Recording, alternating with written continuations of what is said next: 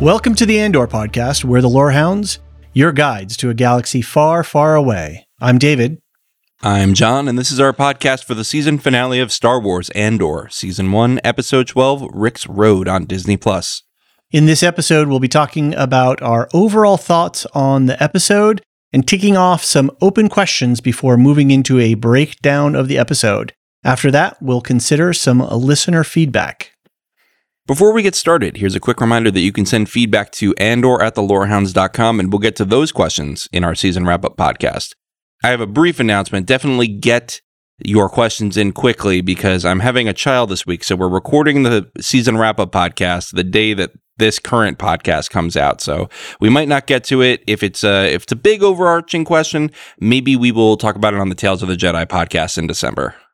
Also, even though Andor is over, you can keep talking all things Star Wars on the Bald Move Discord server. Link is in the description below and at baldmove.com. We have a dedicated Star Wars channel, and each show and episode have their own moderated threads, so you can jump in at any time without worrying about spoilers. If you're enjoying our coverage of Andor or any of our other shows, and you'd like to support us directly, head over to our Patreon page at patreon.com/thelorehounds. For just $3 a month, you can subscribe today and get early and ad-free access to every episode of all our podcasts. Another quick ask. If you have a moment, please rate and review our podcast. David, we've been having some lovely reviews lately, and it's nice to see that people are picking up what we're putting down, you know? Ratings and reviews help other people find this podcast, which helps us make more podcasts. David, before we get into Andor, we have some programming notes to talk about. First up, we're 4 episodes into The White Lotus, and we're really enjoying covering the latest creation from Mike White over on HBO. Look for our Episode 5 podcast next Wednesday. Also, the first episode of our new series, Silmarillion Stories, just dropped, and we get into the details of Tolkien's creation myth, the Ainulindalë. That's in our feed now, and in December, we're going to be covering the Valenquenta. Over on Bald Move, The Walking Dead is finally over. Jim and Aaron put a bullet in the brain of this series after 12 years of coverage. Check out their season wrap podcast on Tuesday. Speaking of season wrap-up podcasts, we have one of our own for Andor. We expect that episode to drop next Saturday, December 3rd. So get, as John said, get your final takes in right away. For that episode, we have a special guest joining us. Maester Anthony from the Double Dragon and Electric Boogaloo podcasts, both on the Bald Move Network, are joining us to talk about Andor. He's been watching the episode and he has thoughts. Anthony is currently leading a book read-along on the Boogaloo podcast for A Clash of Kings, part of the A Song of Ice and Fire series. And Dave and I will be joining him on this podcast sometime in January. We'll join Anthony to dig into a chapter of the second book of George R.R. Martin's epic saga. We will keep you posted on that once we have a date. We'll have more programming notes at the end of this episode, so stay tuned for that. Okay, David, let's get into our overall thoughts on the season finale. What'd you think? Well, John, normally I like to take my written notes while I'm doing my first watch of an episode. And in this episode, I just had to put my pencil down and just be with the episode.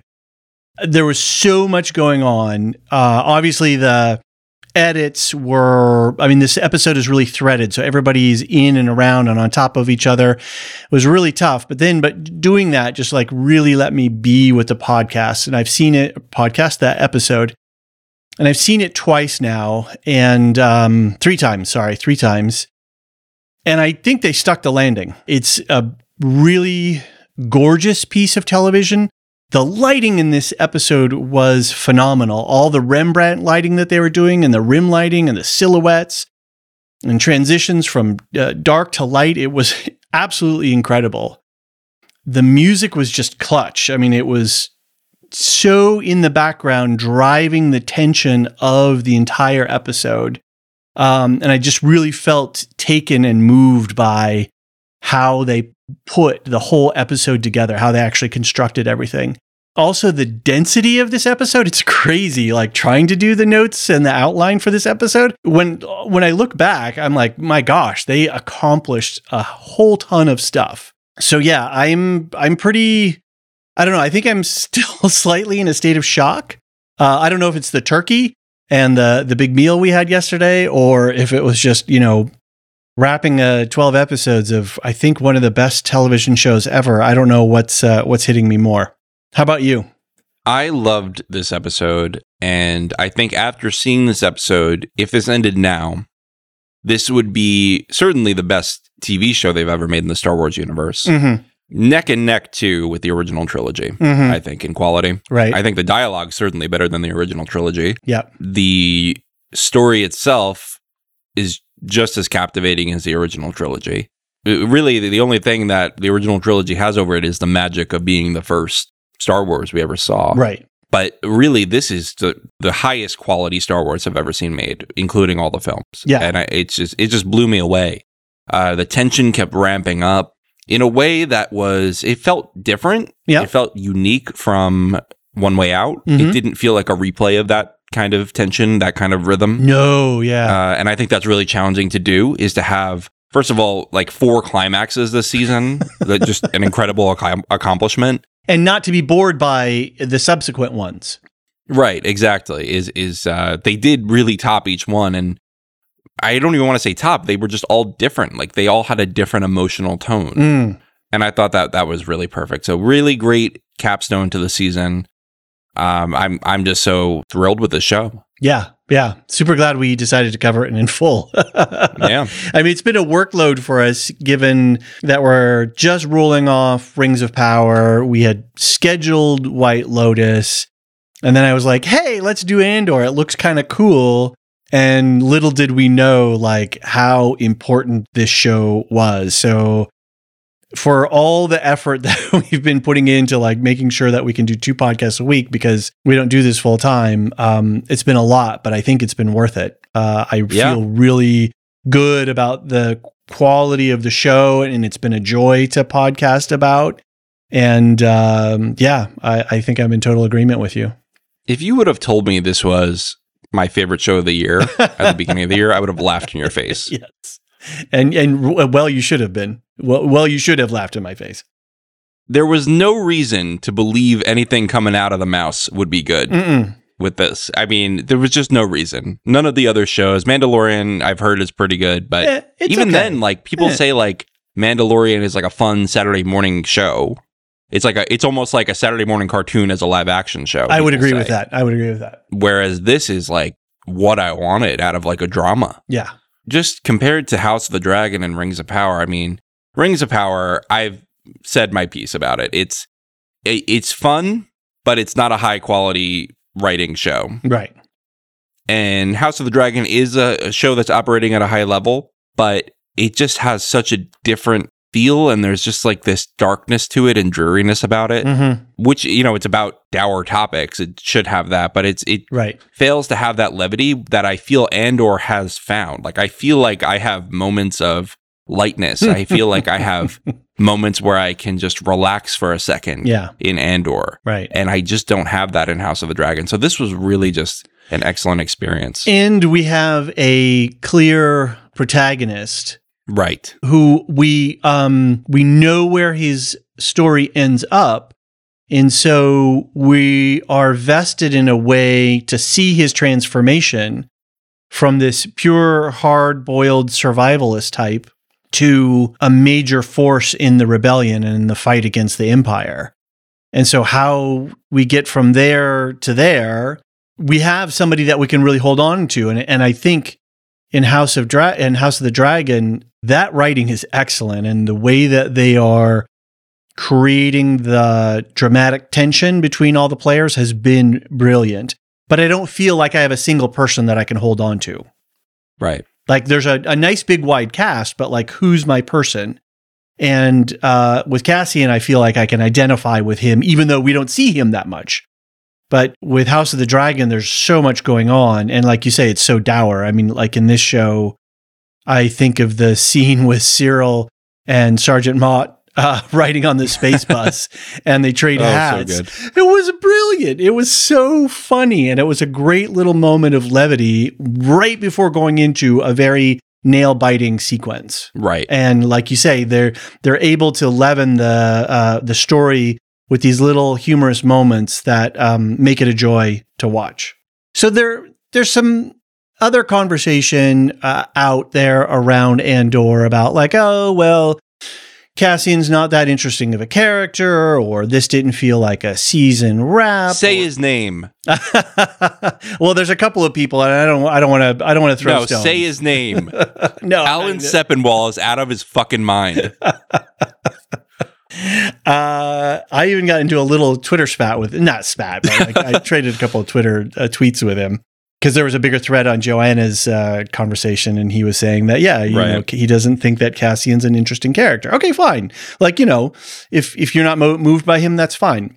But like on the critique of this show, if you're viewing this show like it's The Walking Dead, or it's Battlestar Galactica, or it's, you know, Reno 911, or what, I don't know, whatever show, you name a show that is maybe B+, A- tier, you know, sort of in that upper echelon, but not quite fully.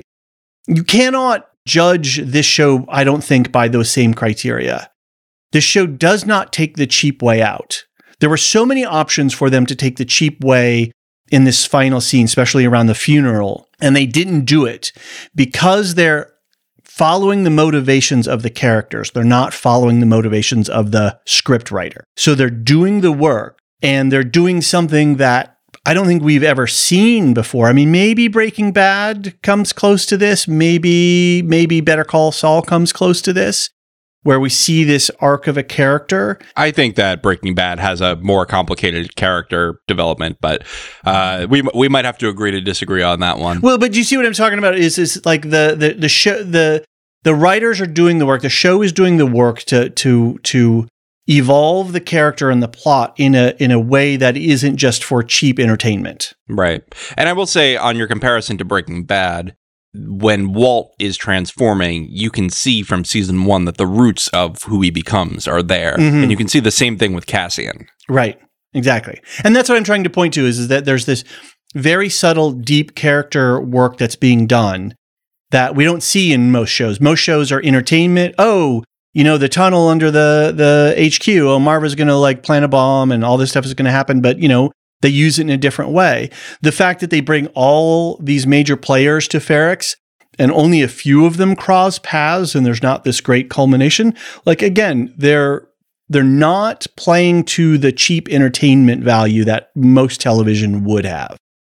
And to me, that is the mark of something excellent. And to see Diego Luna's delivery of the Cassian Andor arc, knowing that we know where Cassian ends up, it is powerful, powerful stuff. It's subtle stuff. It's not in-your-face acting.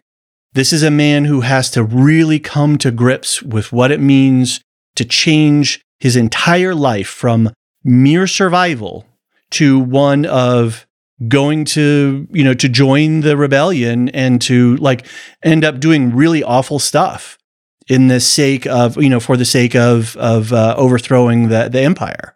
And that is, they could do that really cheaply and easily, but they're not. And so every moment in the show is earned. They could have just been like, yeah, they killed Bix, and so now he's mad. Yeah, right? You know, man on fire stuff, right? Right. And you know what? I saw something online that sort of described how I feel about the quality of the writing of the show and the quality of the approach is. Mm-hmm. Every show lately is obsessed with subverting expectations, but everything in this finale felt inevitable. Not just planned, not just, you know, natural. It felt inevitable. Right. That was the word this person used. I forgot who said it, sorry.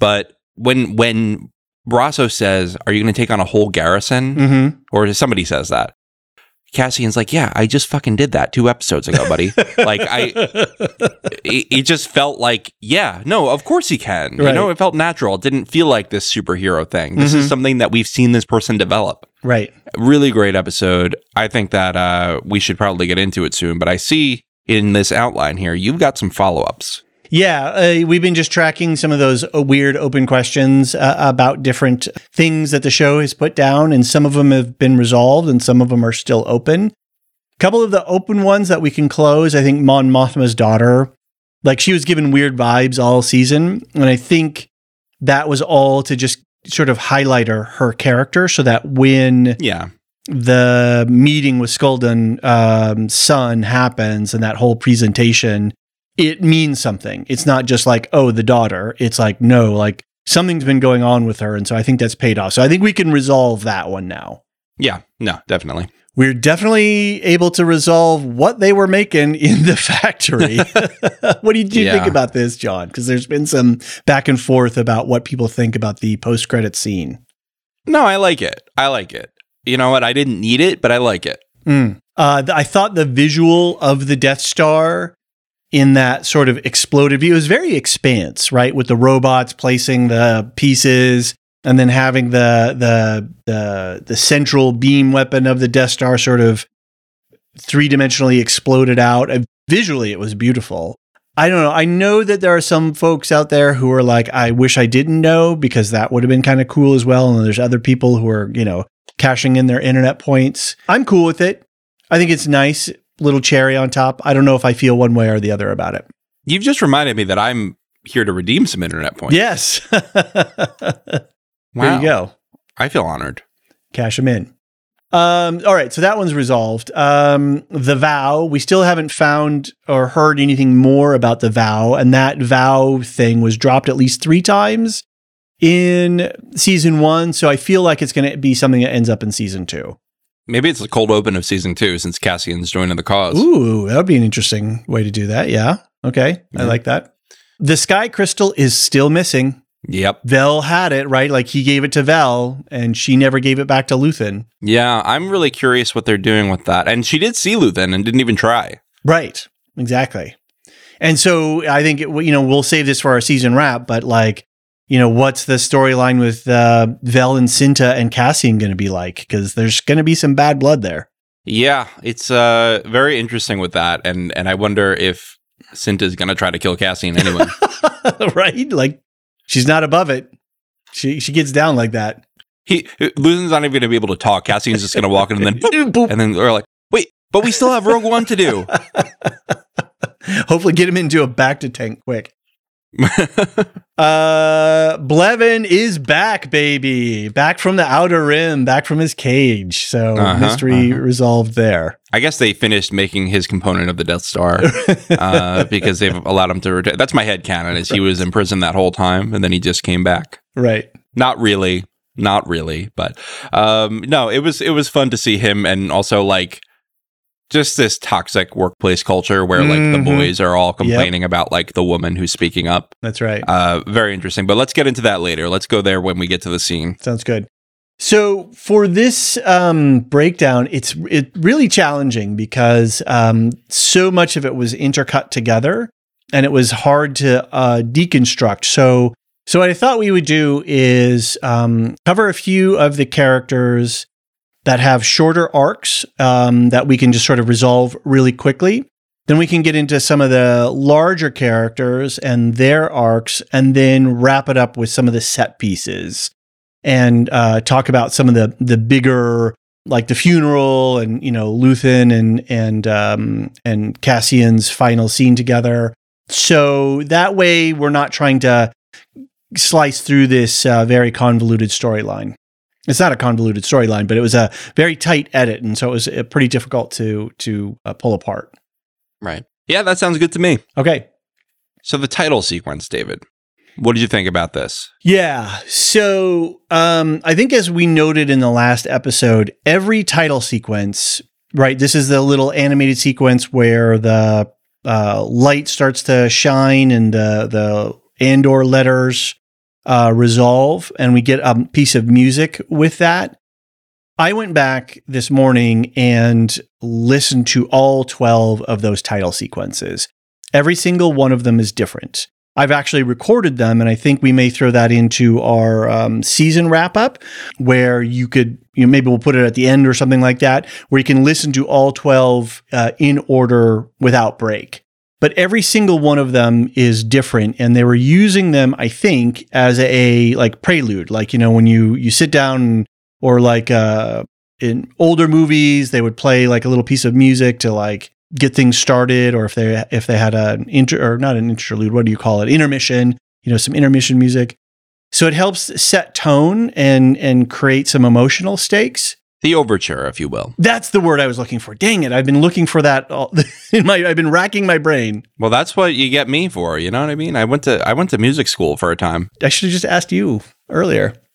Anyway, so for this one, I have written in my handwritten notes, I've got driving beat, machine, ? Right? Because it starts out with a sort of a do sort of very mechanical thing. And then the horns kick in. And as the horn sounds start to resolve, I'm like, high school marching band? ? And lo and behold, we have a marching band in this. And I just thought that was a really brilliant way to prime our pumps before going into this episode to give us that sonic quality that is going to resolve later in the episode, right? So they set up some tension right at the beginning and then they resolve it much further down. Again, just excellent construction, really brilliant television making. Yeah. You know, actually, the music reminded me of sort of 90s indie bands. Mm-hmm. I like the band Neutral Milk Hotel. They're one of my favorite bands. I had a phase where I wore some suspenders, I'll be honest with the audience. And I used to listen to a lot of indie music, especially like indie 90s and early 2000s music. And Neutral Milk Hotel has some like really somber music that has that kind of like slightly out of tune marching band sound. And it reminded me of that so much. And it got me emotional partly because of that, because I was like, oh no, this is going to be a dirge. This is going to be bad. Once we get all of those 12 tracks together, I'll be really interested to get your take on those to see what you think about what they were doing with the music on those title sequences. Variations on a theme, I guess. Yeah. Oh, definitely variations on theme. You can totally tell from sequence to sequence, but every one is different and unique. And, so it'll be interesting to see what they've done there. Yeah. You know, when you look at the music in a piece of screen media like TV or film, you often have the composer, who does like the themes, but you also have like the music supervisor who may be in charge of like deciding what goes where. You have people working on the arrangement.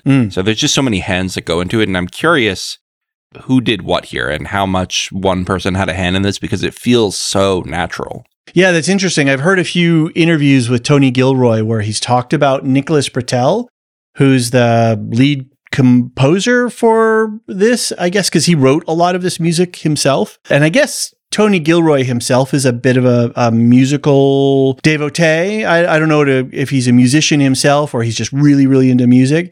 But they worked very intensely together on creating the music for this specifically. So I think there's a lot of thought and construction into the choices that they made. Well, very cool. Did a great job.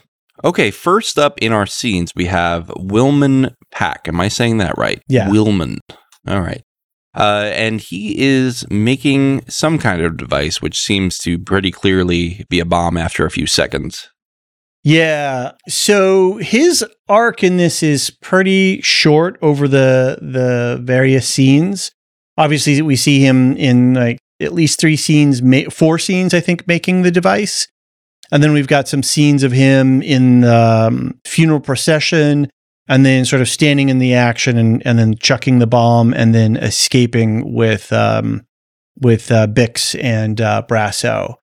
So I thought at least at the beginning, it was a very Chekhov's gun kind of thing, right? Like the first thing that you do is they're showing us this kid making a bomb. I loved him putting everything together, but especially when he starts turning that knob to bring the levels up. That was just ratcheting up the tension. It actually reminded me of music school for a minute, because I studied audio for a while, and I had this professor who was like, I hate how everything's digital today. And he took out a knob out of a box of junk that clicked, that was like a clicky analog knob, and he passed it around the class and he said, just feel how that is just visceral. Right. And it was kind of funny, but like it kind of reminded me of that. Like this was a visceral turning up and ratcheting up the tension. And you could like feel it even though you didn't have it in your hands. And the way that they set him up making it was a nice framing device as well. It really, that knob, as you say, turning the tension. But then we're like, okay, we see some electronics, and then we see this kid, and there's a hologram on the desk, and then we see him looking at the hologram, and then you're like, oh, this kid is going to go do something. And they give it to us in the first act of the show, so we know it's going to go off later on. So really, really well done framing. I thought it was very interesting too. There's strong links to Cassian's youth as well, because we did see that flash of a scene where he charges some stormtroopers after they hang Clem. And here is, Pac sort of like, radicalized by the death of his father, where Cassian was similarly, I don't know, radicalized. I mean, he took action, right? It landed him in a facility. I'm surprised they didn't kill him. But, there were some nice parallels there between Cassian's background and Willman's background here. Yeah.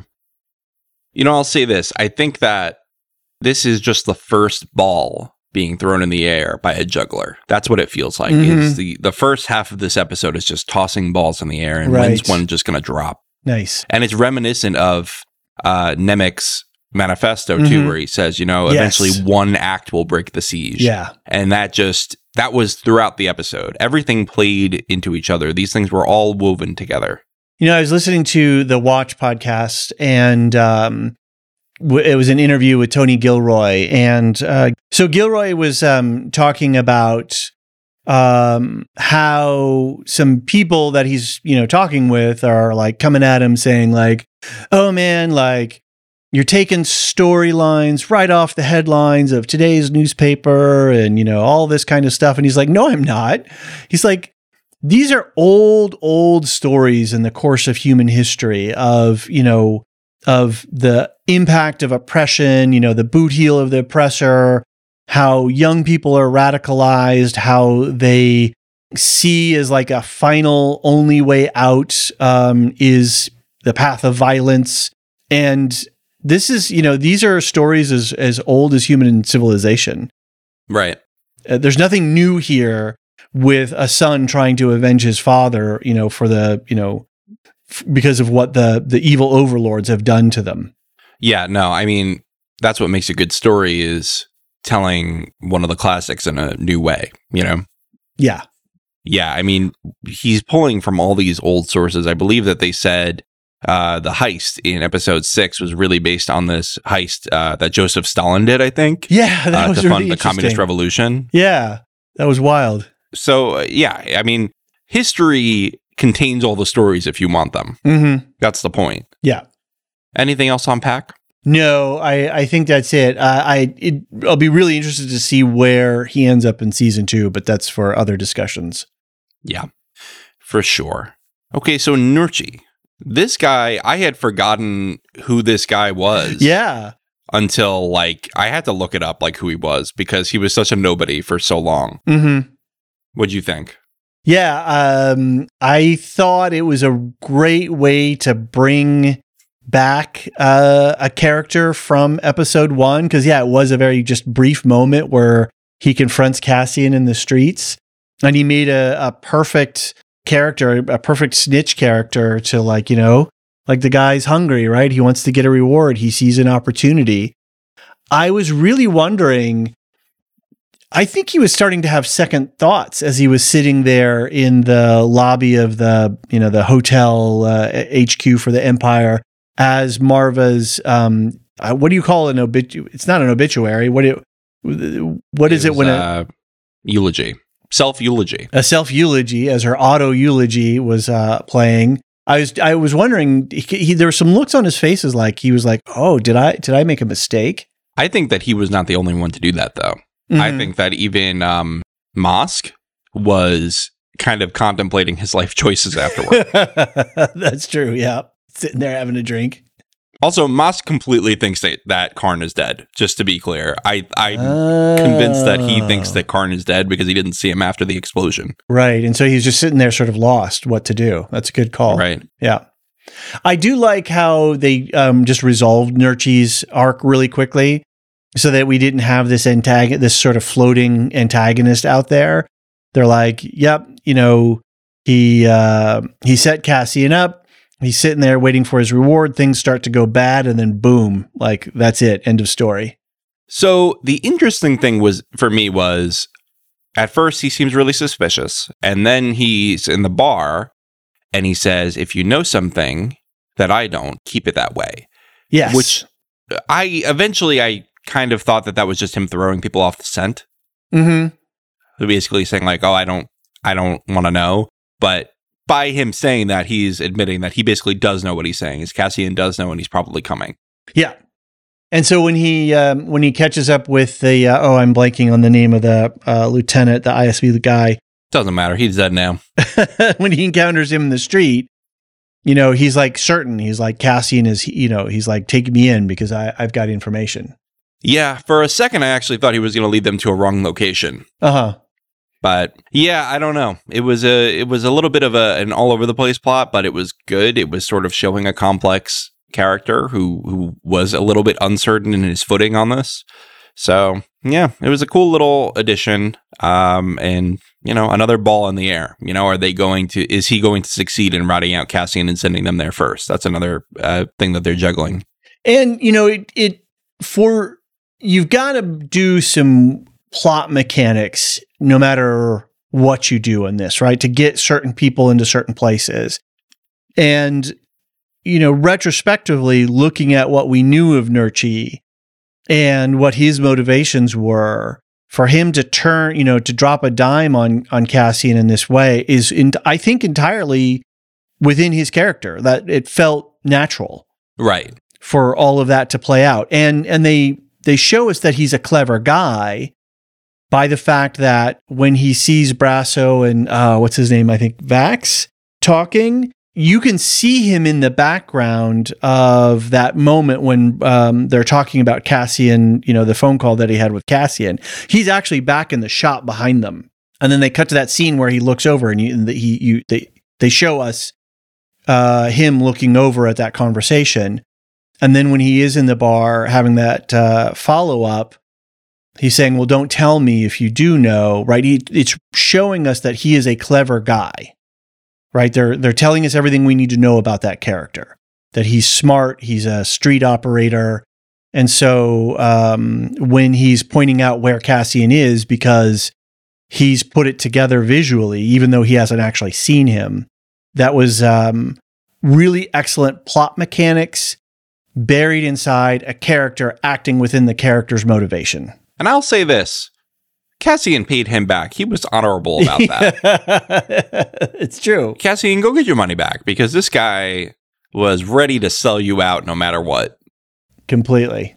All right, we're going to take a quick break and we'll be right back.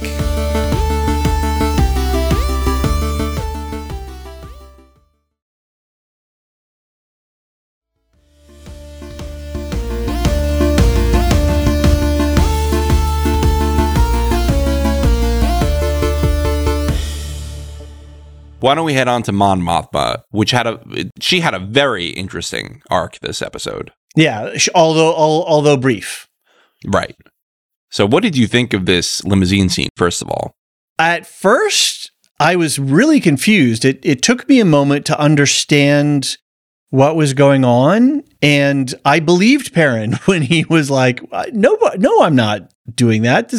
And I was scratching my head. I'm like, Mon Mothma, what are you doing? Like, what's going on? And then it took me a while. Then it was like, oh, okay. Cloris is totally like listening in on them. And then I still wasn't sure, because was Cloris working? I hadn't resolved yet if Cloris was working for Luthen or if he was ISB or somebody else. And then when he's in reporting to Blevin, I was like, oh, I was really slow on this one.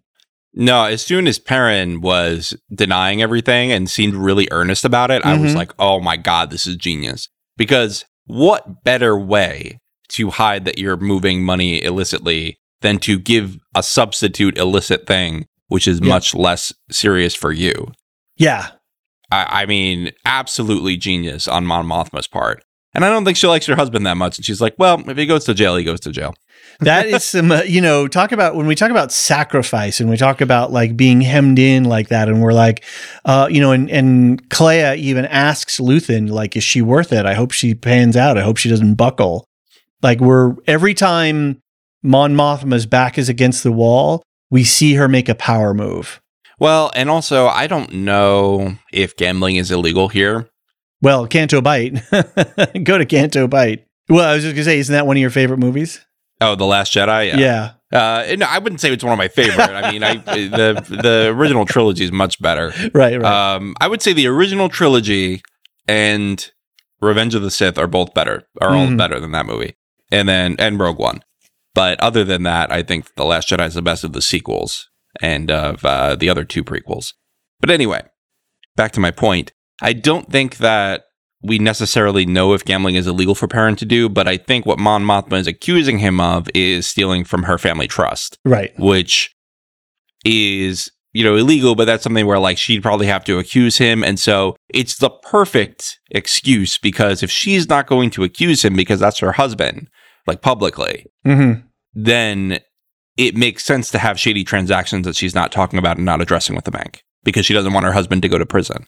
But she also wants this money to be missing in a way that makes sense. And that's a serious power move, though, to be willing to sacrifice your husband. Because even if they do cart him away, right, they show up one day and, slap the cuffs on him, that's still added scrutiny around her and on her. So it's a dangerous play. And you're sacrificing the husband of your, the father of your child, a man you've been married to for a long time. Look, she's a married woman now. She can take care of herself. Not yet. Yeah. I'm just kidding. But like it took something for her to do that. Yeah. And it's showing us her resolve as a character. And I really liked the way that they opened the scene. So like all season long, we've been seeing her pressed and pressed and pressed. And she is suffering under a lot of this stress and trying to keep it all together. And in this scene, the first thing she does is she unbuttons her collar and she breathes. Yeah. And she relaxes into it because she's finally taking some proactive action. Right, all this time she's been on the defense and she's been fighting sort of a rear, falling back position, like, trying to protect herself. And here she is, she's actually doing something proactive. And so when she opens her collar and she breathes, and that signals to us that here she is, Mon Mothma is standing up and she's not going to be passive in this money shell game scenario anymore. She's taking an active choice, and that gives her relief. She can breathe again. No, I didn't notice that the first time, so thanks for pointing it out. That's a great visual signifier of what's happening inside. I want to point out one other little thing too. I don't know if you noticed this, but like when we look into the side of the limo from outside, looking in at Mon Mothma as she's waiting for Perrin to come out, you can notice on the side of the limo the little moving reflections of all of the other traffic that's flying around in the air streets of Coruscant. So just the level of detail that they're putting into that, like that's super incredible. I think ILM is doing all the visuals for this. So like those guys are pros at their game, but that's just not a detail I would have ever thought of. Yeah, me either. Yeah, I mean, I think that's the reason we're waiting until 2024 for more of this. I think you're right. Okay, Cinta and Vel, what's going on over here? I did not feel like if I have one little criticism for this episode is I don't feel like I got a clear enough resolution to what was going on with them in this. I feel that's the one place where they maybe let few scenes on the left a few scenes on the cutting room floor. I mean, sure. I don't really think I needed anything resolved there either. And I think that if we had paused for like them to have like a loving conversation, a long form conversation, that would have felt really forced for me. Okay. Yeah, that's a good point. So I'm okay with them keeping the tension of this episode and moving it to the next season. That's fine with me. Right. I mean, we can assume, I don't know that we even needed a scene of them on some speeder bike or space bus, clearing out. Like, I guess we can just assume that they're competent operators and they will, they'll get their butts off of Ferrix. No, we should have had a Monica VT. Vespa ride. Yeah, a Vespa ride, like Tanya and the White Lotus. Yeah. No. I think that Cinta basically was like, girl, I'm working. You gotta back off because I am on the job right now. Yeah. And this is the presentation. This is the corporate presentation here. Yeah. And I can't mess this up. Which makes sense because she knows that this is the moment where Cassian's going to come back. I mean, Vel shouldn't expect her to take her eyes away from anything at this point. Yeah, that is that's very sentimental move on Vel's part to try to shift focus in that moment. Yeah, Cinta is just laser focused on this mission and laser focused on the rebellion. And did she say in episodes 4 through 6, I'm going to pay attention to like what happened to her, why she joined the cause. I feel like she did say, but it must have been horrible for her to be this committed. I'm trying to recall, I think I did hear someone else mention that she mentions that like her whole family is, or planet or something like that is, I think it was in the early Aldhani episodes when Cassian is introduced to everybody. I think there's some conversation about her backstory then. But yeah, I'm going to have to pick that up on the rewatch for sure. Right. Cinta's cold, man. She straight up murdered that dude. People were talking about, I think it was left open whether she killed the guys in the Aldhani attack that she was watching, the hostages. Right. She definitely killed them. Are we kidding? Like, she doesn't care. If you're on the Imperial side, you're dead, if in her eyes. If she has the opportunity to kill you, she will. That makes sense because otherwise they would have had her description out on the All Points Bulletin as well. Right, exactly. Cinta's cold, man. Like, she's not here to play. She will cut your throat before you can say Palpatine. Mm-hmm. Is this the first normal quote unquote, like use of a knife to kill somebody in Star Wars? We've seen blasters, we've seen laser swords, we've seen, planets and Death Stars blow up. I don't think we've ever seen one being stab another being with just a normal mundane weapon. Yeah, that's super interesting. I have no idea. I don't think so. But write in if you remember that, Andor@thelorehands.com. Yeah, I mean, who knows what's going on in, obviously comics and, the animated series and the books. I mean, there could be stuff there. I'm on season 2 of Rebels. How's it going? And I'm doing, it's great. I mean, I'm loving Rebels. Yeah, a lot of Ahsoka, a lot of really good stuff. I think I'm going to go Clone Wars after this. Nice. I'm gonna go for it. Speaking of Ahsoka, it's coming up. Yeah. Is that in Lorehound's future? I'm covering it. I don't know if you are, but you heard it here first, folks. We're going to be all over the Star Wars action. I will say, just to put a capstone on Cinta and Vel, I really enjoy seeing them operating. I really enjoy the dynamic that they have. And I think more than anything, it's like, how, did we get a beat with them? Could we had a couple longer beats with them? Could we have seen them escape? Whatever. I think my criticism does not stem from I didn't see him escape, so I don't know what happened. More as I want to spend more time with him, and I didn't get to spend time with him on this episode, really. Yeah, I hear you on that. So Dedra and Cyril. Yes. So what's going on with Dedra? I loved so we get that opening scene with Pac making the bomb, but then we get the shuttle flying in and landing. And it was so evocative of a Darth Vader-like scene, right? It comes in, there's stormtroopers standing guard. She comes down with 2 death troopers. I was like, ooh, girl is ready for some business.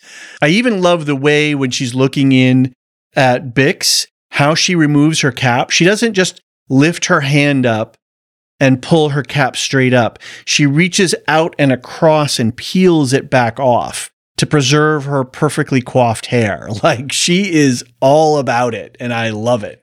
Yeah. It's really interesting to see her progression this episode because, first of all, again, they kind of want us to root for her in the beginning because she's the one making the right calls. Yeah.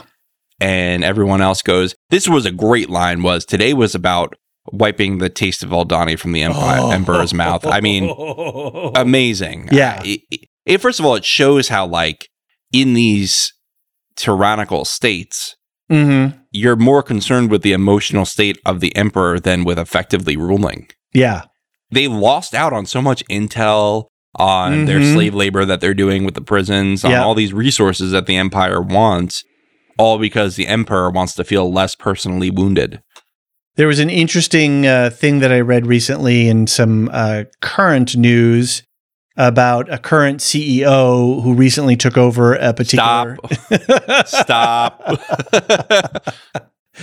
About Elon Musk and about how, like at SpaceX and Tesla, there was a whole layer of management that has been formulated just to contain and manage that interaction with him. Whereas at Twitter, he came in cold and it was just raw feed, right? The signal was unprocessed. And whereas these other two companies, where there was a longer, slower developmental arc, they were their own companies before, and then they're bought, and there were layers of management. And time has developed where the organism of the company can create a protective barrier around him so that they can just, move on. And Partagaz is saying that same thing. This isn't about anything but mollifying the emperor. Right. Giving him a quick and easy win, making him feel good. Follow us at the Lorehounds. Anyway. That's right. We will be complaining and tweeting the same time. Anyway, yes, I think that this was a really great insight into what the Empire is doing. And also the response he gives Dedra when she says, this wasn't right, is what makes her act rashly and what makes her make mistakes, I think. Yeah. Right? She gets out there into the fray. Yeah. Right. Like she's saying, I don't need an escort. I don't need this and that. I'm just going to do it myself. And she's feeling invincible because she's got Dr. Gorst making everyone a little sniveling puppet for her. And I think that, first of all, she needed to be taken down a notch, a lot of notches. And, if this had happened to her, if this getting pulled out by the crowd had happened to her in episode 6, I might have felt badly for her. But now, even after, her sexist, put down by the boys at work. Right. Yep. I felt badly for her a little bit for that, but she's such a monster that I don't feel badly for her at all when the rebels start kind of just about to kill her. Right. The terror of that scene, I really felt come off the screen, just like being out of control, just having that many number of bodies around you, pummeling you, dragging you, like there's no way you can defend yourself. There's no way that you're in control of yourself in that moment. And, here's an interesting thought. So here's Dedra, usually the one delivering that kind of punishment, taking other people's agency away, putting those people into the prison, pipeline, the prison industrial, pipeline. And here she is, she's feeling firsthand the effects of what she has been laying down. She is a victim of her own creation in this moment. She couldn't even make it on the New York City subway on rush hour. Ouch. It's true. She'd have a panic attack just dealing with people hopping into the train. Are you kidding? No. I mean, Dedra is, Dedra has been shown as the coward she is. She can't take what she's dishing out. Right. And it did feel a little bit good to have her have some justice, but then Karn kind of just takes it away from her. But her career is over. I think we can agree with that. She bet everything on this mission. Right. Watch her back. She keeps being told. She has to do everything right. And I think that's something maybe Tony Gilroy is saying too, is like for this woman to rise in the ranks of this boys club, she has to do everything perfectly. and now she's messed up, and now her career is probably over. That's a really interesting. I hadn't actually gone down that line of thought yet. Like, what's gonna be the fallout from Ferrix here? Because there's got to be moving in with Karn and his mom. She's gonna be eating Carnos with Mama Karn. Stop it! Give me Dr. Gorst over this. Oh my goodness! Oh, can I have insight into your achievements too? That's what she's gonna say to Dedra. Oh, you're my son's fiance. What are you two? Unemployed? Oh yeah, that makes sense. So are you shipping them? I don't want to, but it seems like it's happening. I feel the ick from it. Yeah, but, totally. I mean, Karn in that moment was just like very creepy.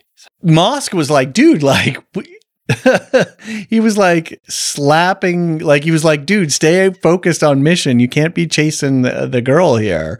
I think he is feeling very lost and dejected sitting on the steps there after the battle's over. Oh boy, that was bad. Yeah, no, I think Mosk thinks that Karn's dead. Yeah. Completely dead. Right. I wonder if Dedra will go back and face the ISB, or if she knows like her career is done and she's just gonna like go into hiding with Karn now.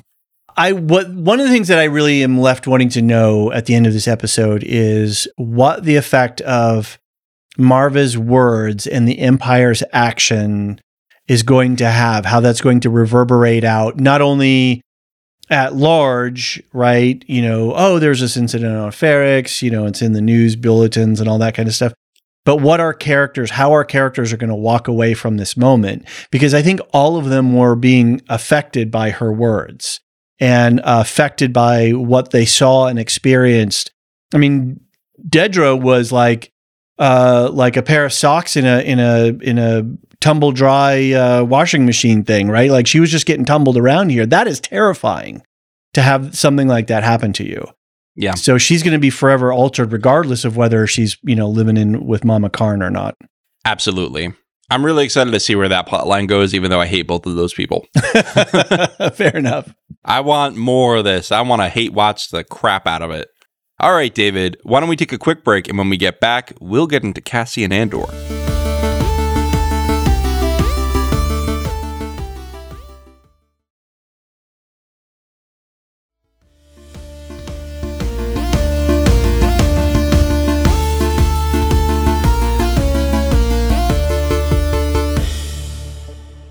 And we're back with the man of the hour, Cassian Andor, Casa, as we once knew him. What's going on with Andor? So first of all, why don't we talk about his flashback to Clem?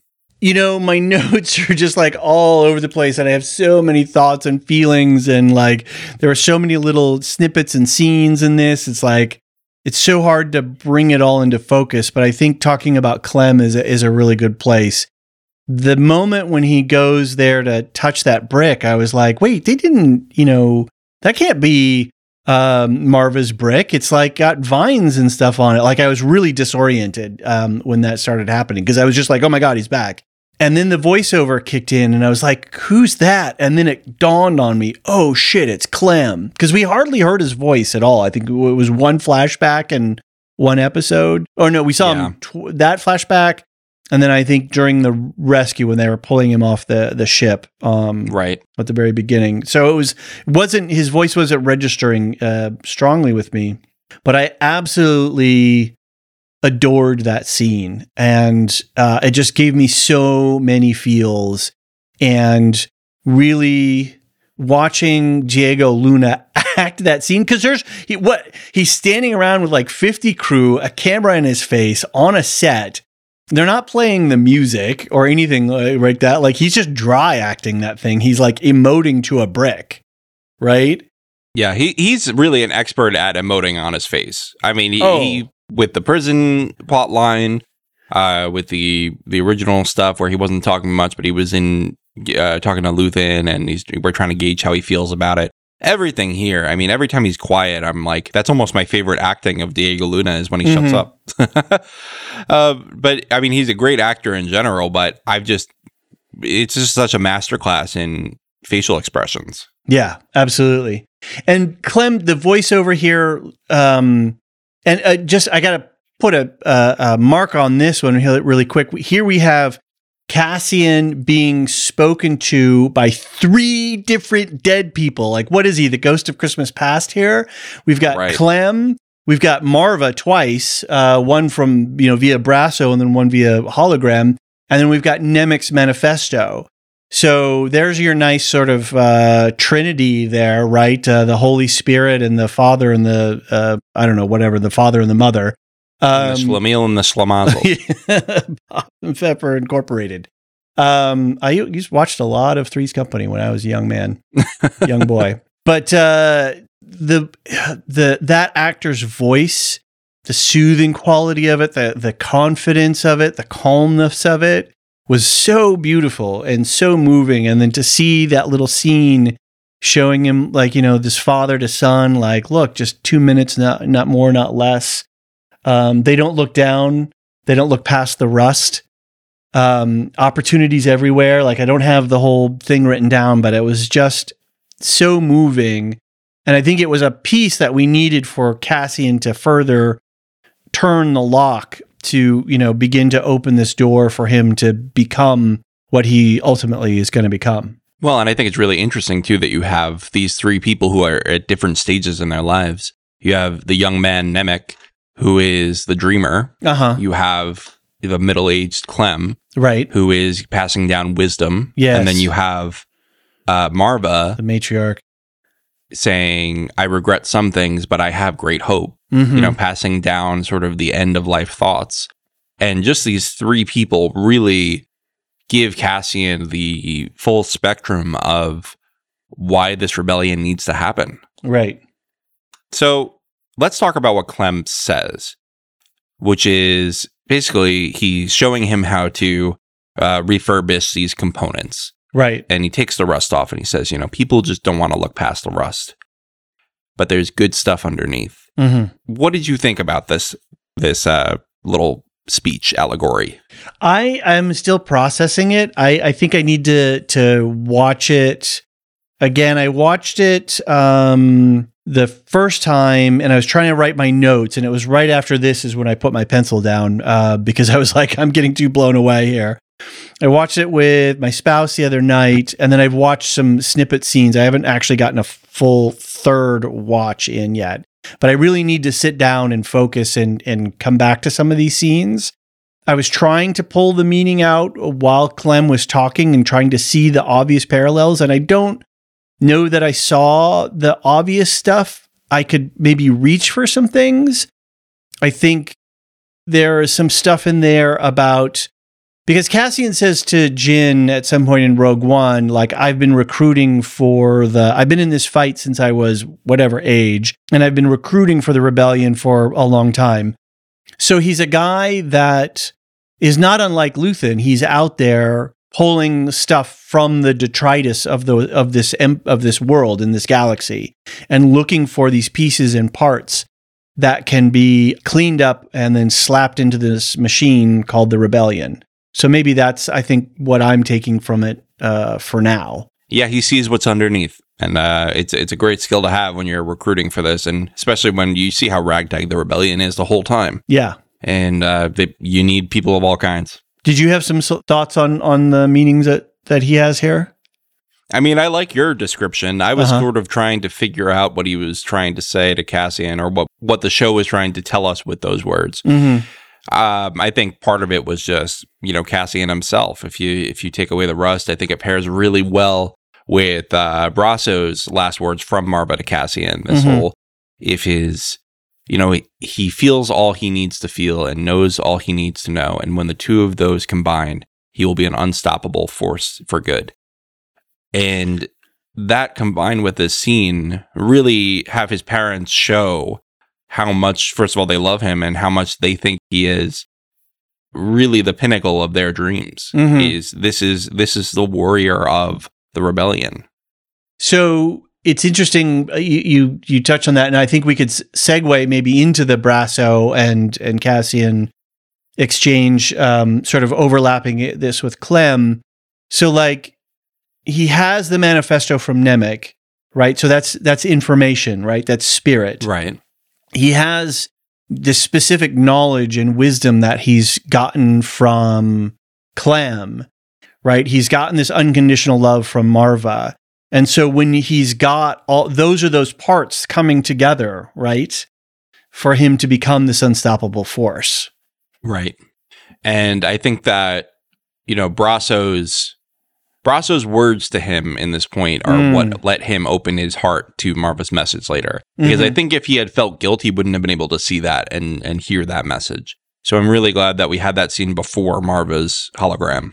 Right. The scene of him touching Clem's brick, really set my emotional machinery in motion, right? And then when Brasso delivers Marva's message, I wasn't a weeping mess because I think I cried myself out in episode 10. I didn't have any tears. But I was really, really moved. I was really, really moved by those words coming from Brasso, right? Like this guy that we met in the first episode, and he gets him to go along with his stuff. I didn't ever expect Brasso to be this emotionally and situationally critical to the storyline.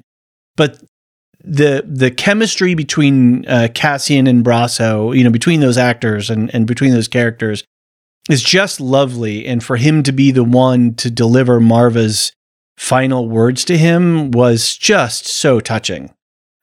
Also, the actor who plays Brasso is great at just tearing up a tiny bit. Mm-hmm. Yes. And it just really melts my heart. I feel his pain there. Mm-hmm. And this genius plan of putting someone else, another big guy, in his vest and leading the Empire there, where we've been played, and then next we see Cassian meeting up with Brasso. That was perfect. Yeah. But yeah, this message was really emotional. This was the first moment in there that makes you go like, whoa. Yeah. Yeah. And they're down in the tunnel, right? Like that's where, she was like sneaking around before.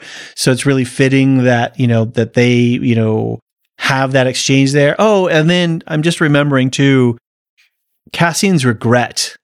Like I was coming back. I couldn't get back. I was coming to take her away from all of this. I was coming to I was going to be here, and she died. Like his deliveries were so painful. You could really feel his pain and regret that he wasn't there. And everybody throughout the episode, they're like when he's in Bix's yard and he runs into Pelga, and Pelga's like, "Oh man, I'm sorry about your mom." And then the cook in the hotel, like, "Oh dude, I'm really sorry about your mom." Like he's got a gun in his face, and he's like, "Oh hey Cassian, oh man, I'm really sorry about your mom." Like everybody loved Marva, and it just further welds this story of who these people were, who Clem was, who Marva was, who Cassian was coming up with these people, and how important they were to his emotional life. So when he expresses his regret to Brasso, it's every word that he says is just so earned in that moment. I think that Marva and Clem were clearly pillars of the community. Yeah. And this whole community is really feeling the pain of this. I mean, imagine this pillar of the community goes down and you can only have 40 people there. They wanted to keep it to 30. Yeah. Really, really insane. But anyway. Oh, I want to go back Manifesto. Go ahead. Oh, yeah. I want to go back to, I just saw a note here in my notebook here. One of Clem's line, which is the opening of that sequence, is the man who sees everything is more blessed than cursed. I'm not sure yet how to process that line, because I'm like, is it like really? Are you more blessed if you see everything? Because then you have to be responsible to act if you see things that are wrong.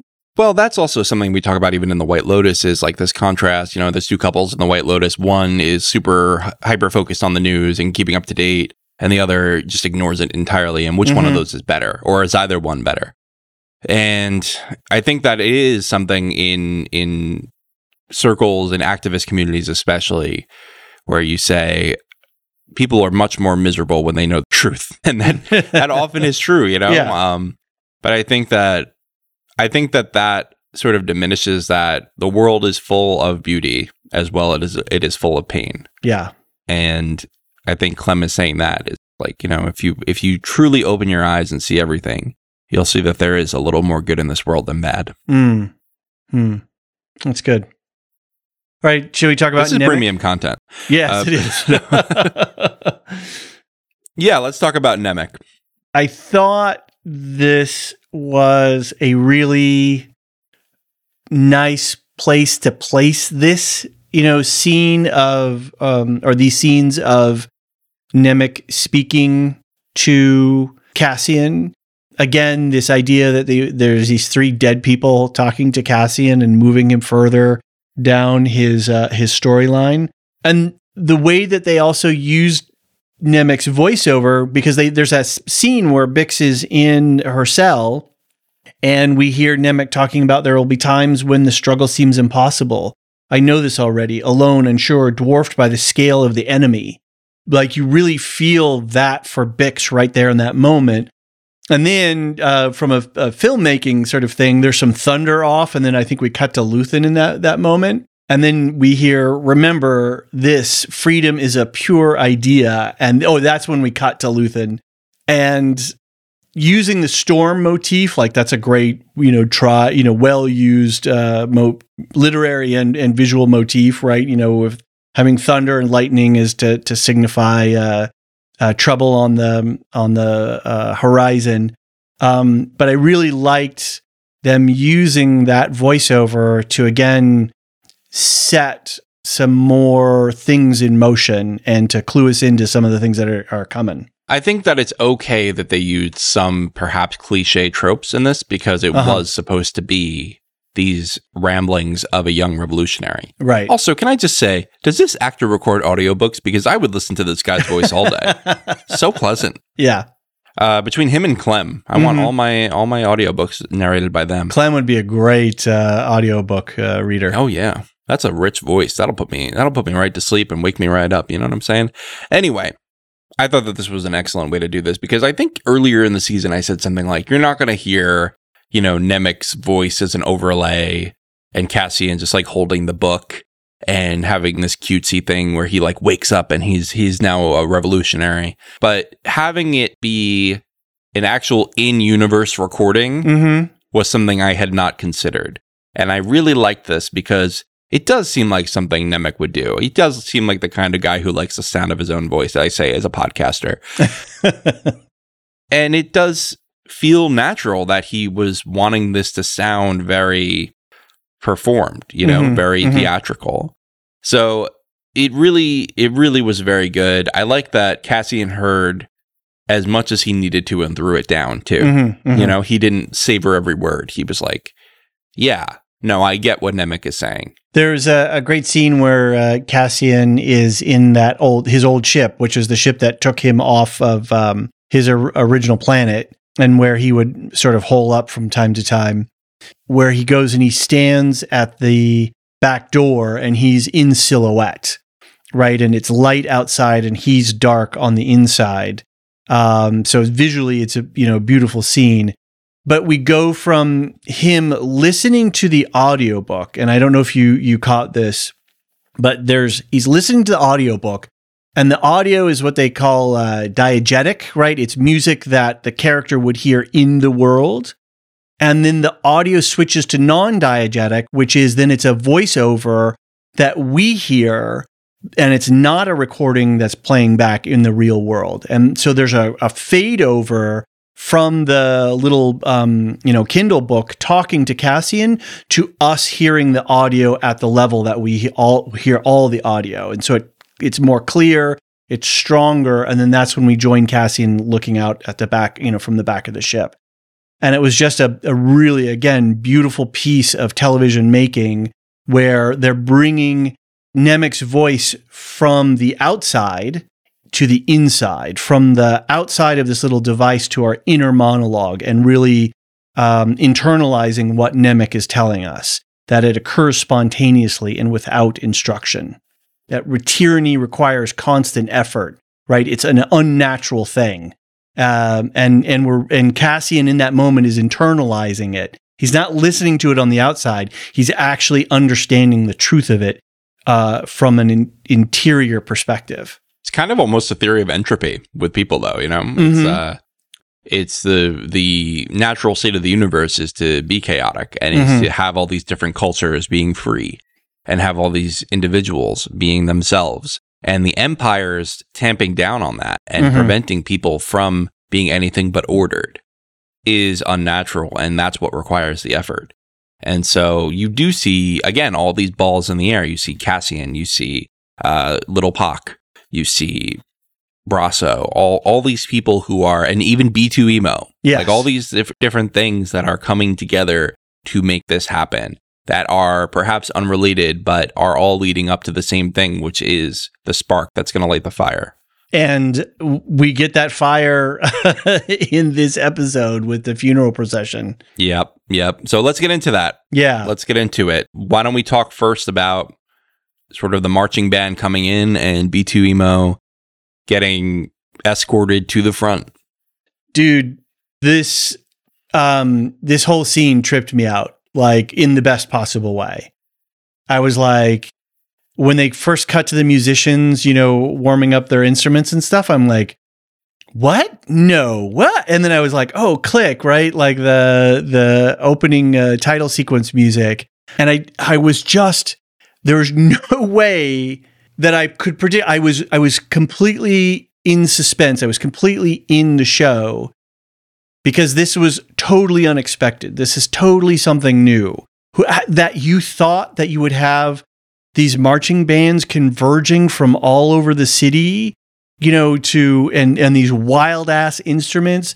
And I love the fact that they just got like all these regular marching band folks. There's plenty of marching bands out there. We see them, in festivals and fairs and all that kind of stuff. And I was just like, oh, this is so cool. This is like totally awesome. And then the kicker for me with the marching band was the colors, right? Because there was orange and there was red and I think there was some yellow. And you know what it reminded me of was in A New Hope when all the attack squadrons are going in and they're like, oh, red leader, yellow leader, right? Like it was like these are different squadrons of musicians coming in to, attack the Empire here. Right. Yeah, no, this was from the start, people were already pissed at the Empire. You could tell that nobody was happy about the way this was going down, about the limited number of people, everything. And then once you get to Marva's speech, that just kicks it off. That was not, again, like she said to Cassian, you were just the spark that lit the fire. But I think she was the spark that lit the fire on Ferrix. And how about this message being delivered from a droid, right? Where have we seen that before? Help me, Obi-Wan Kenobi, you're my only hope. And in here, rather than pleading for help, she's inciting people to action, right? She's like trying to get people to wake up, right? Like, what did she say? Like, if I could do it all over again, I'd wake up sooner. Yeah, this is something that I think has been around. This is where the animated series are at their best, is when you have these different instances of like a planet waking up and sort of saying like, hey, separately from all the other planets, like we don't want to be under this Empire. And it's sort of having all these different shows show this in different ways kind of shows how the Empire's oppression creates these opportunities and creates these forces that make people rise up in their own individual way. I mean, in Rebels, you have Lothal is the big planet that centers around, and Ezra, the main character, has to inspire people there. And then here you have Andor and his mother inspiring people on Ferrix. And so all these little things, like Nemec is saying, are adding up until something will break the siege. And I guess you could say that what broke the siege was Luke Skywalker destroying the Death Star. Right. But that was not the first thing. Like all these planets were ready to rise up already. Right. I mean, Nemec says, remember this, freedom is a pure idea. It occurs spontaneously and without instruction. So that goes right to your point of like all these people and all these planets and all these worlds going, wait a minute, like this isn't right. Like, and starting to push back. Right, exactly.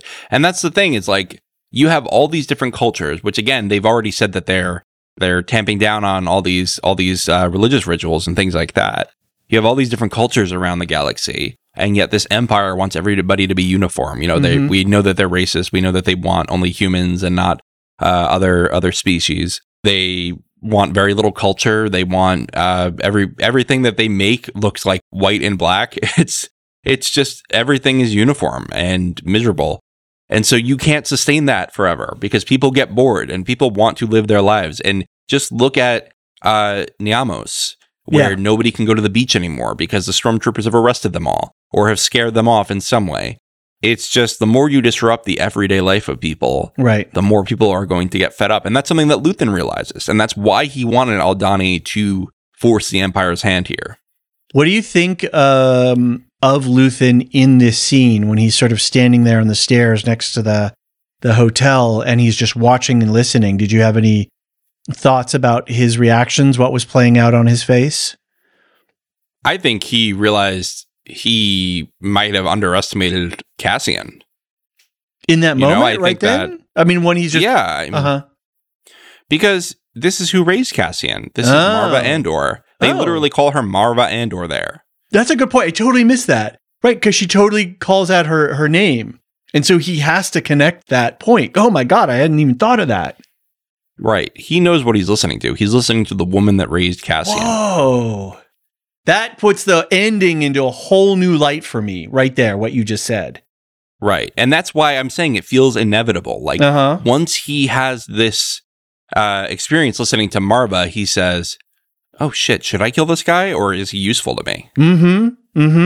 He's already questioning himself. Otherwise, he wouldn't have hesitated with the pistol. Right. Right. If he was just another thief, right? And your average thief. Look how callously he discards Krieger. Do you really think that he would have hesitated to pull that trigger if he hadn't heard that speech? That is a really good point. I think you're right. Because he's standing there watching the crowd, listening to Marva. He's feeling the energy of these people who get slaughtered, but he feels the power of her words. She's speaking truth to power. And then the fact that he knows that this is his mom. Whoa.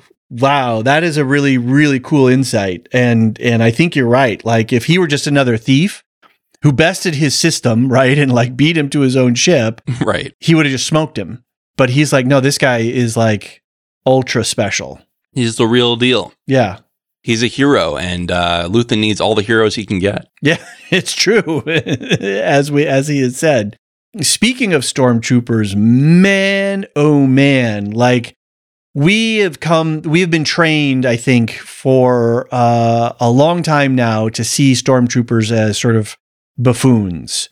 Right. Even in Rebels, I was watching it last night, and one of the people says, you shoot like a stormtrooper. Like, it's a running joke in universe. Oh, ouch. They were shooting pretty accurately in this scene here. Yeah, that was terrifying. Yeah.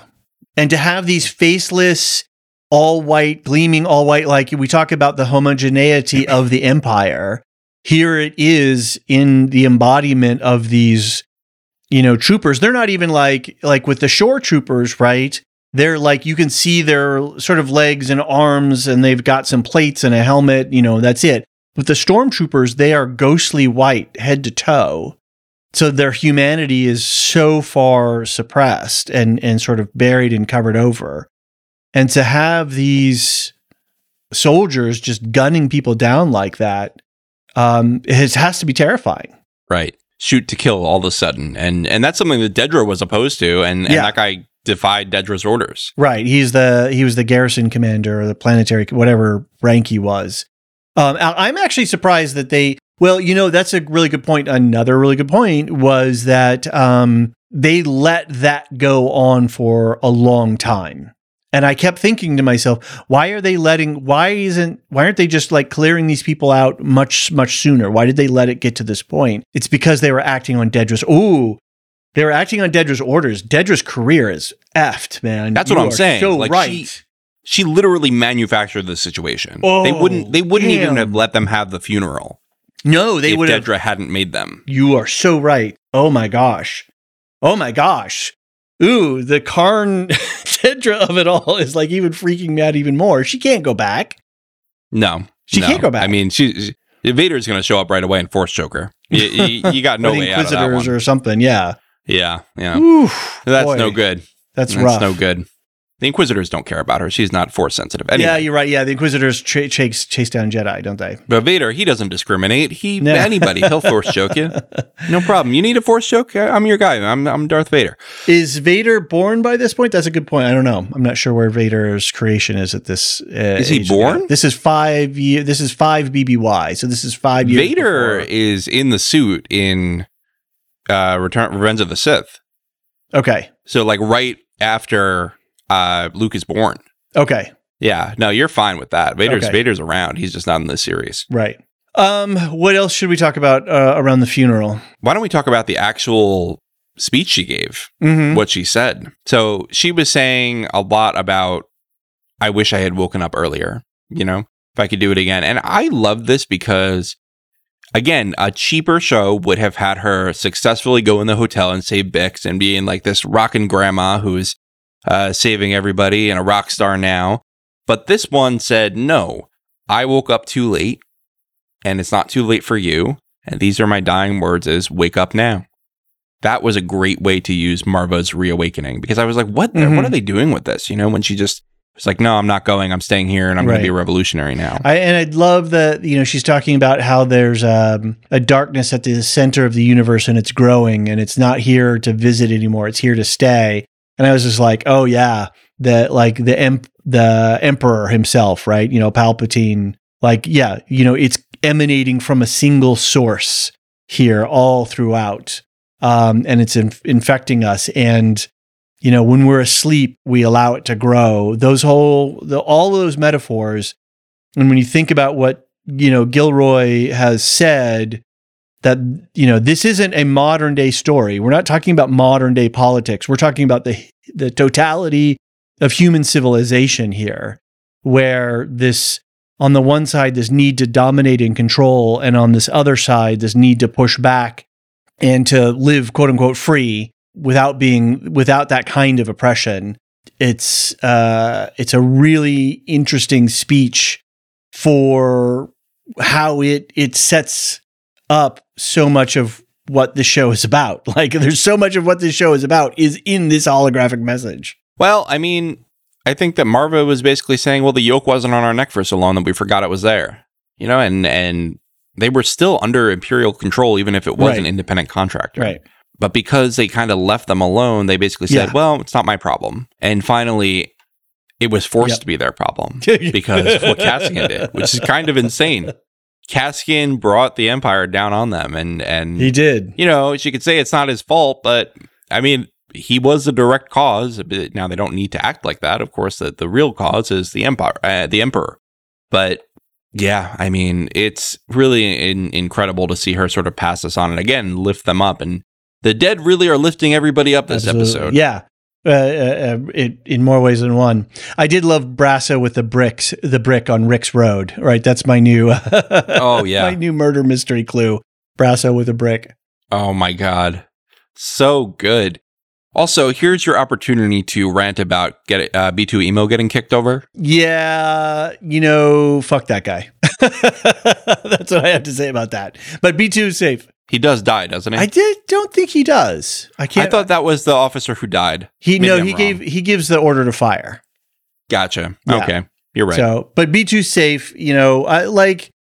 And Cassian's just dogging B2. He's like, B2's like, oh, cool, you're coming with us. And he's like, no, I'm not. And B2, I'm surprised B2 just doesn't tell him to F off, right? Just kick rocks, man. Because every time you come around, you promise me one thing, but you deliver another. What? Maybe he'll self-bleep because he's a droid. He'll start cursing Cassian out, but Cassian, you mother bloop, bloop, bloop. Cassian, yeah. That would be fun, wouldn't it?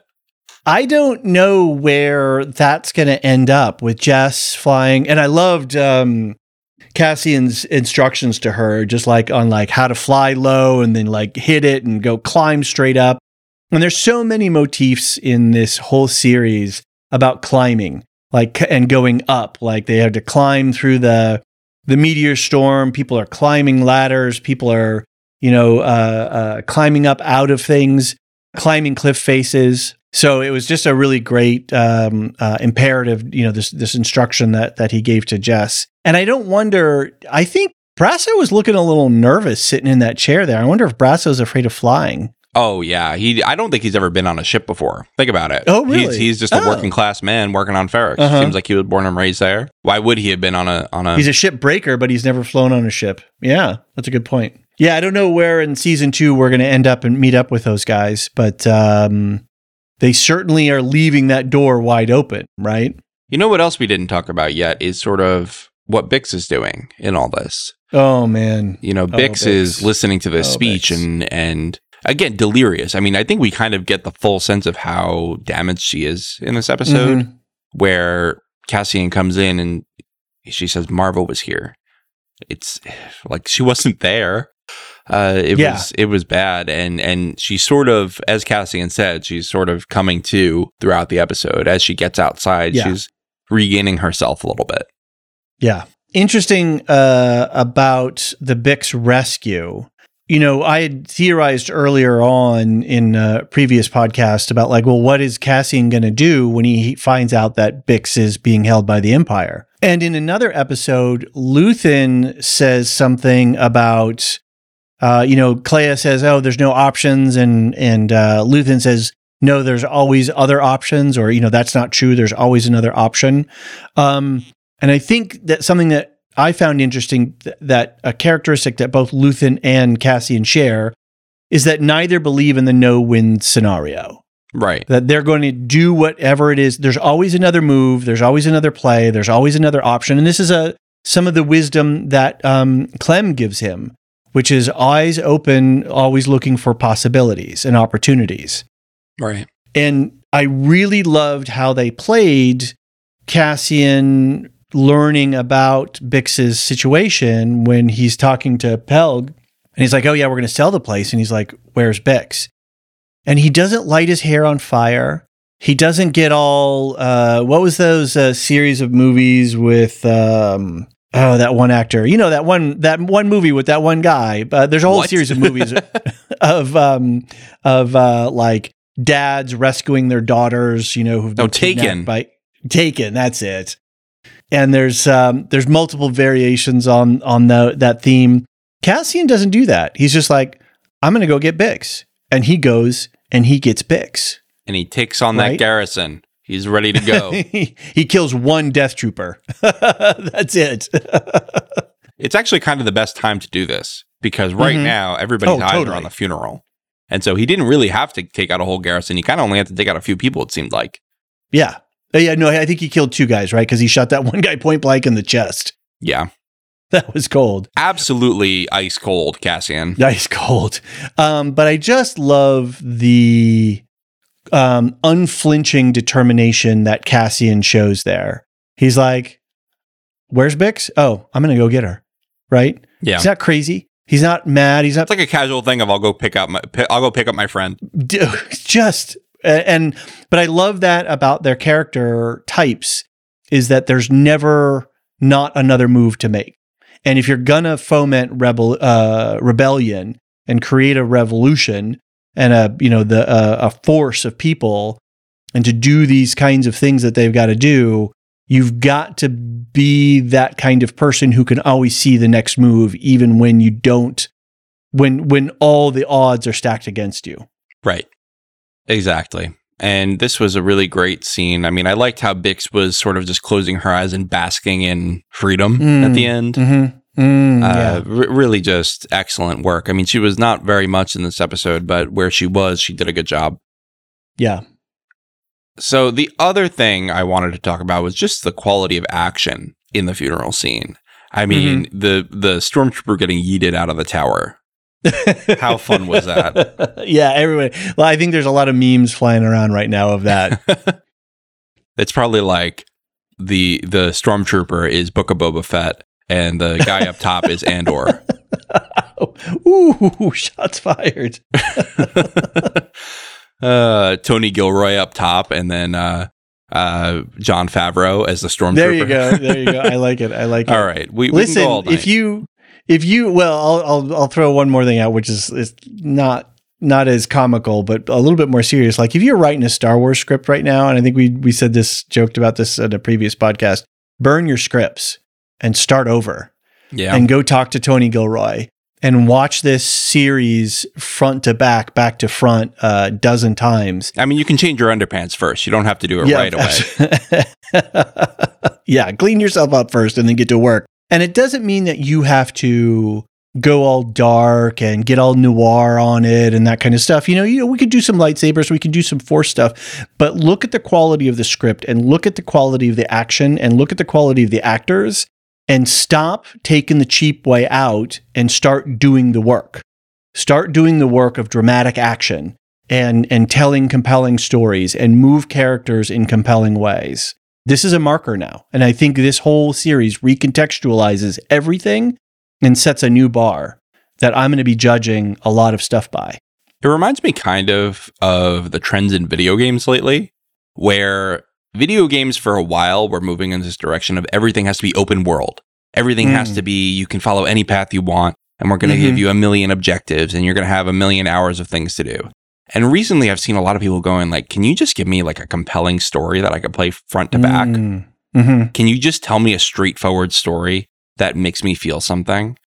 And that's what Andor is to me. It's somebody stopping, trying to do the Game of Thrones late season shock value thing.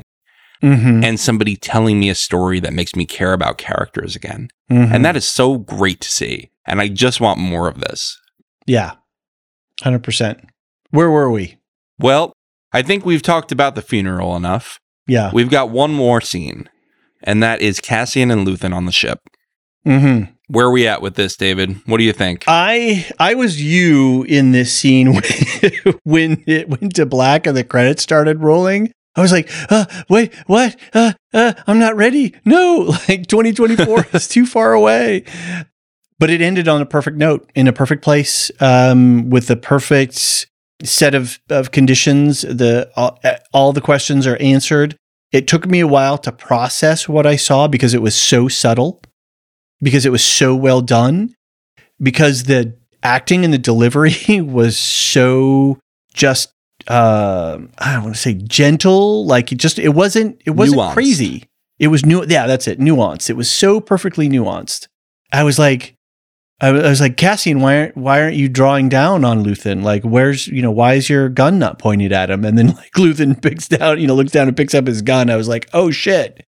And then the way that Cassian delivers that line, or that, Diego Luna delivers Cassian's line there, which is like, kill me or take me in. I was like, whoa. It really took me like a day or so of processing to like get the full impact of that. Right. The point of his statement that way was, this is my life now. I don't have anything else. You can either let me fight for this, or I'm dead anyway. Yeah. And I'm going to be running because the Empire's going to be after me like even more now. Yeah. My mom's dead. My dad's dead. My friends are safe and they're off planet. I've got nothing left. So yeah, this is it. My loose ends are tied. I will say, I saw people calling this a cliffhanger. And I was like, if you think that's a cliffhanger, you did not watch this show. No, because it's not a cliffhanger. Luthen's smile told you more than any dialogue could have. He was so happy. I mean, just absolutely perfect. And it wasn't the fake smile that he does in his shop. This was a genuine, like, smirk where he's like, oh, I finally did it. I got another hero. He says that line earlier on in an earlier episode. Have you ever seen a weapon, or no one's ever made a weapon that hasn't been used? Cassian is now his weapon. Yeah. Right. And he's been honed and sharpened. He was there in a raw form. And now everything has been burned away and he's whittled into this very sharp point and he's ready to be used by Luthen. I mean, like Luthen with a knife in a back alley. Yeah. I'm just giving up, right? Like, that's it. Yeah. I mean, first of all, we know from Rogue One, he's not dead. But second, even if we didn't know about Rogue One, I couldn't imagine Luthen killing him after that. I mean, that was just the moment that he had been waiting for here. I think the reason that Luthen needed to kill him was, I got this guy running out there with no cause and no motivations, who's a wild card, unpredictable. Mm-hmm. I already have Saw. That's enough wild card for me. So we can't have Cassian running around too. And at least Saw has the right motivations, even if his actions are a wild card. But as soon as Cassian said, "I'm your tool now," he's ready to use them. Mm-hmm. Yeah, that's a good point, because Luthen was terrified because Cassian had been on the Fondor. He had seen his face. He knows he doesn't maybe necessarily know about the antique shop, but he's got more than enough information to place him. So he needed to tie up that loose end, Luthen did. But then, after he sees what Cassian did, and he didn't do that much in this, right? He set a few things into motion. That's how effective this guy is.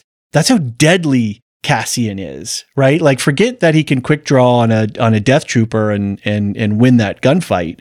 The fact that he can put this many people into motion in such a way that causes this kind of effect, like, that is a powerful, powerful tool. I will say this. As much as I gave Alan Sepinwall shit earlier, I am often more interested in the other characters than I am in Cassian. Mm-hmm. And that's because Cassian I think he's the main character because things revolve around him, not because he's the one that necessarily would have been the most interesting to follow, because I kind of almost feel like it would have been more interesting to follow Luthen. But the way that Cassian's arc was brought together in this episode made him a more compelling character for me. I mean, this really rounded out Cassian as a character. It gave us a dimensionality too. I thought one of the things that was interesting, and we mentioned this before in a previous podcast, is this is a show that has shown us characters having serious doubts, crippling doubts. Luthen, Cassian, Mon Mothma, like, to the point of my knees are about to buckle and I'm going to fall on the floor and just be a quivering, ball of fear, kind of doubt. And other shows about heroes, they may have a moment of crisis, but intellectually they sort of shrug it off and we move on with the story. And in this episode, we see Cassian with his regrets about, Marva. We see all the people giving Cassian love because, they're sorry that his mother died. We hear Clem's voice. He is a whole and complete person by the end of this. And that is such a joy of a journey to watch the evolution of this character. And how many lines of dialogue did he have over this whole series? No, relatively small, being the fact that his name is the Marquis, right? That's what I'm saying, is he was the center of everything, but he really didn't have a lot of time. And that's a bold choice as a showrunner. That's a bold choice. That is a confident choice.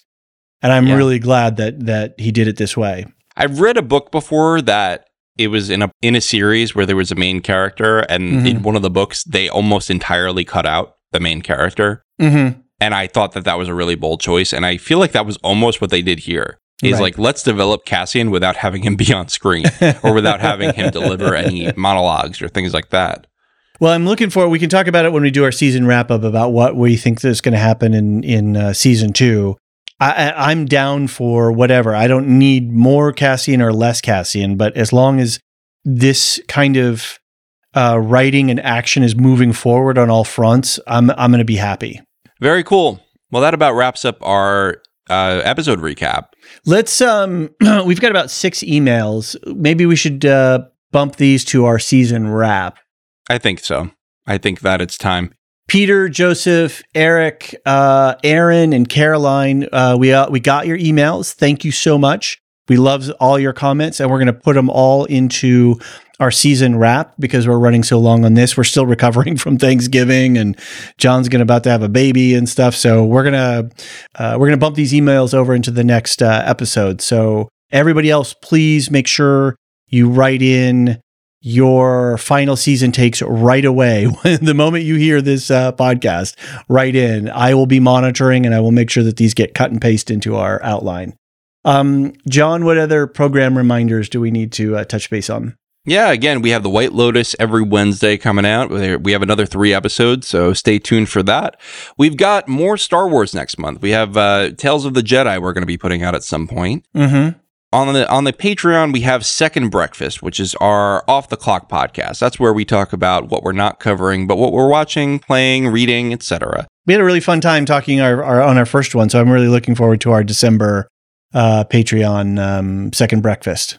Yeah, I mean, I talked about Rebels on it, and I'm sure that I'm going to do that again in the December one. Yeah. Maybe I'll even be on Clone Wars by then, so that's pretty exciting. Cool. And then towards the end of December, we're going to have Silmarillion stories. We're going to be reading the Valaquenta, which is just the second reading in the Silmarillion. You've got a whole month to catch up if you want to. We're always happy to talk Tolkien on this channel. Next year, we're going to be covering more Star Wars shows, so don't unsubscribe from this feed if you're only here for Star Wars. We're definitely going to be doing Ahsoka. We might do something for Mandalorian, for The Bad Batch. So we have some things in the works. Stay tuned in this feed if you want more Star Wars. Fingers crossed, we're going to have some Wheel of Time news before too long as well, because we're really itching to cover that. And I think we're tracking a few other shows that are out there on the far edge of our radar. So definitely stay tuned. When we have more specific information and release dates for things that we think we might want to cover, we will make sure you guys know. Absolutely. On that note, if you want our podcast early and ad-free, you can subscribe to our Patreon for as little as $3 a month. I want to give a special shout out to Samartian, our Lore Master patron. That's our top tier right there. That's our top tier. This is a real Lore Master here. Thank you so much for your support. It really helps us keep this podcast going and all the other justifying patrons to our partners being away from the family for a few hours. Exactly. So yeah, it's been great covering Andor with you, David. I hope people will come back for the season wrap up, especially because we have new voices on it, and you'll hear some different perspectives. Yeah, including Maester Anthony from the Double Dragon and Electric Boogaloo. I know he emailed us pretty excited, saying, "Guys, like I got stuff to talk about." So I know I'm excited to hear what he has to say. Yeah, absolutely, John. Yeah, it's been a pleasure. Thank you so much. Thank you, David. Andor at thelorehounds.com if you have feedback, and we'll see you next week. The Andor podcast is produced by the Lorehounds and published by Bald Move.